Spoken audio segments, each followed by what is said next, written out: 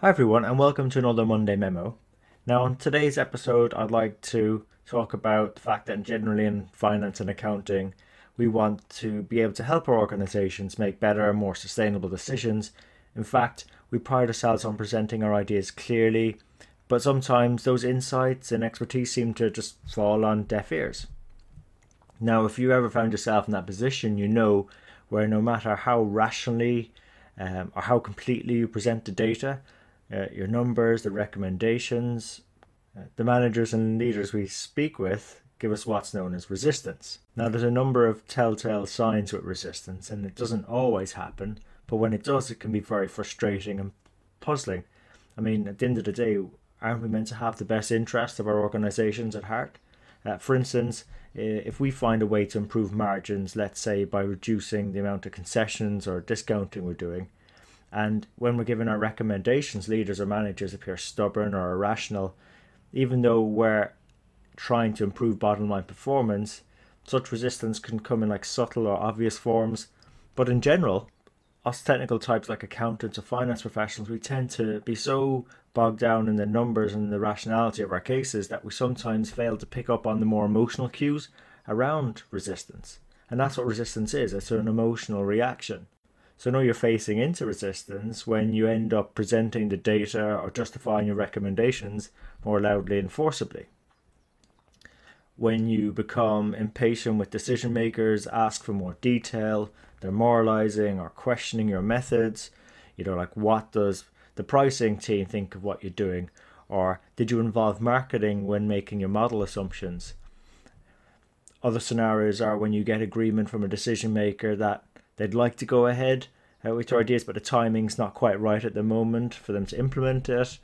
When you're getting told your models or projections are impractical, or they lack practicality, or even that it's just intellectualizing. It's an academic exercise. Or one of the more difficult ones, you get silence, you get the expression, I'm not surprised, or just lack of objection, because silence doesn't imply consent.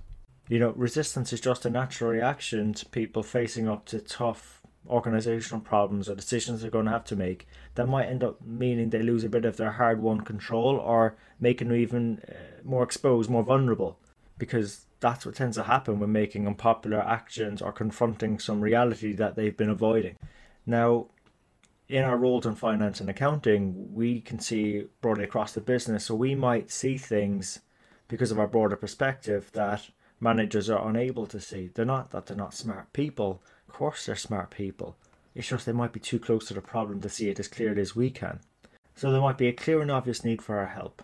We might have the influence to get at the table, bring amazing insights, but we can still come up against this resistance. And if we do, it's going to stop us making as big an impact or adding as much value as potentially we could. So there's a number of steps we can take to overcome resistance. The first one is just accept that it can happen, but not always, and just don't take it personally. All right?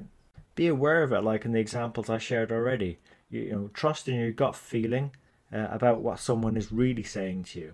And ironically, the third step, resistance is all about learning. It's initiating a learning process to help you and the decision makers move forward on the right things more effectively. So it's actually a good thing to happen.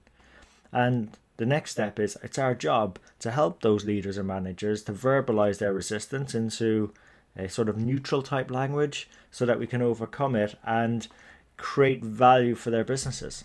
We might say if the decision maker is exhibiting like low attention or low energy, we might say you look as if you've other things on your mind and have low energy for this project. And see if you can open up to help verbalize the resistance they're facing. And when they do that, shut up and listen. Just let them respond.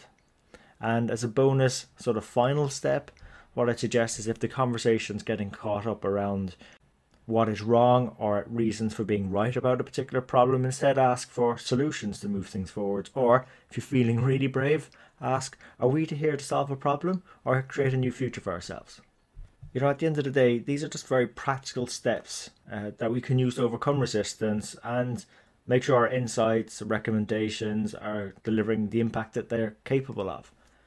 And that's why we bring on guest mentors to our show, is to share with you their hard-won lessons, those tough situations they've been at, where they've uncovered those practical steps that can work to move things forward, that can develop influence, that can ensure there's an impact. And ultimately, they're keen to share them with you so that you can have a fun, rewarding, and successful career in accounting and finance. So if you like this episode, please share it with your colleagues, your friends. You can also check out our guest mentor interviews and the detailed show notes that go with them and the other resources at sitnshow.com. We're also available on the major platforms, iTunes, Stitcher, YouTube, and really it's all about trying to unlock ways where we can help each other as a community to have fun, rewarding and successful careers in accounting and finance. So until next time, take care of yourselves and let's keep on building our strength in the numbers.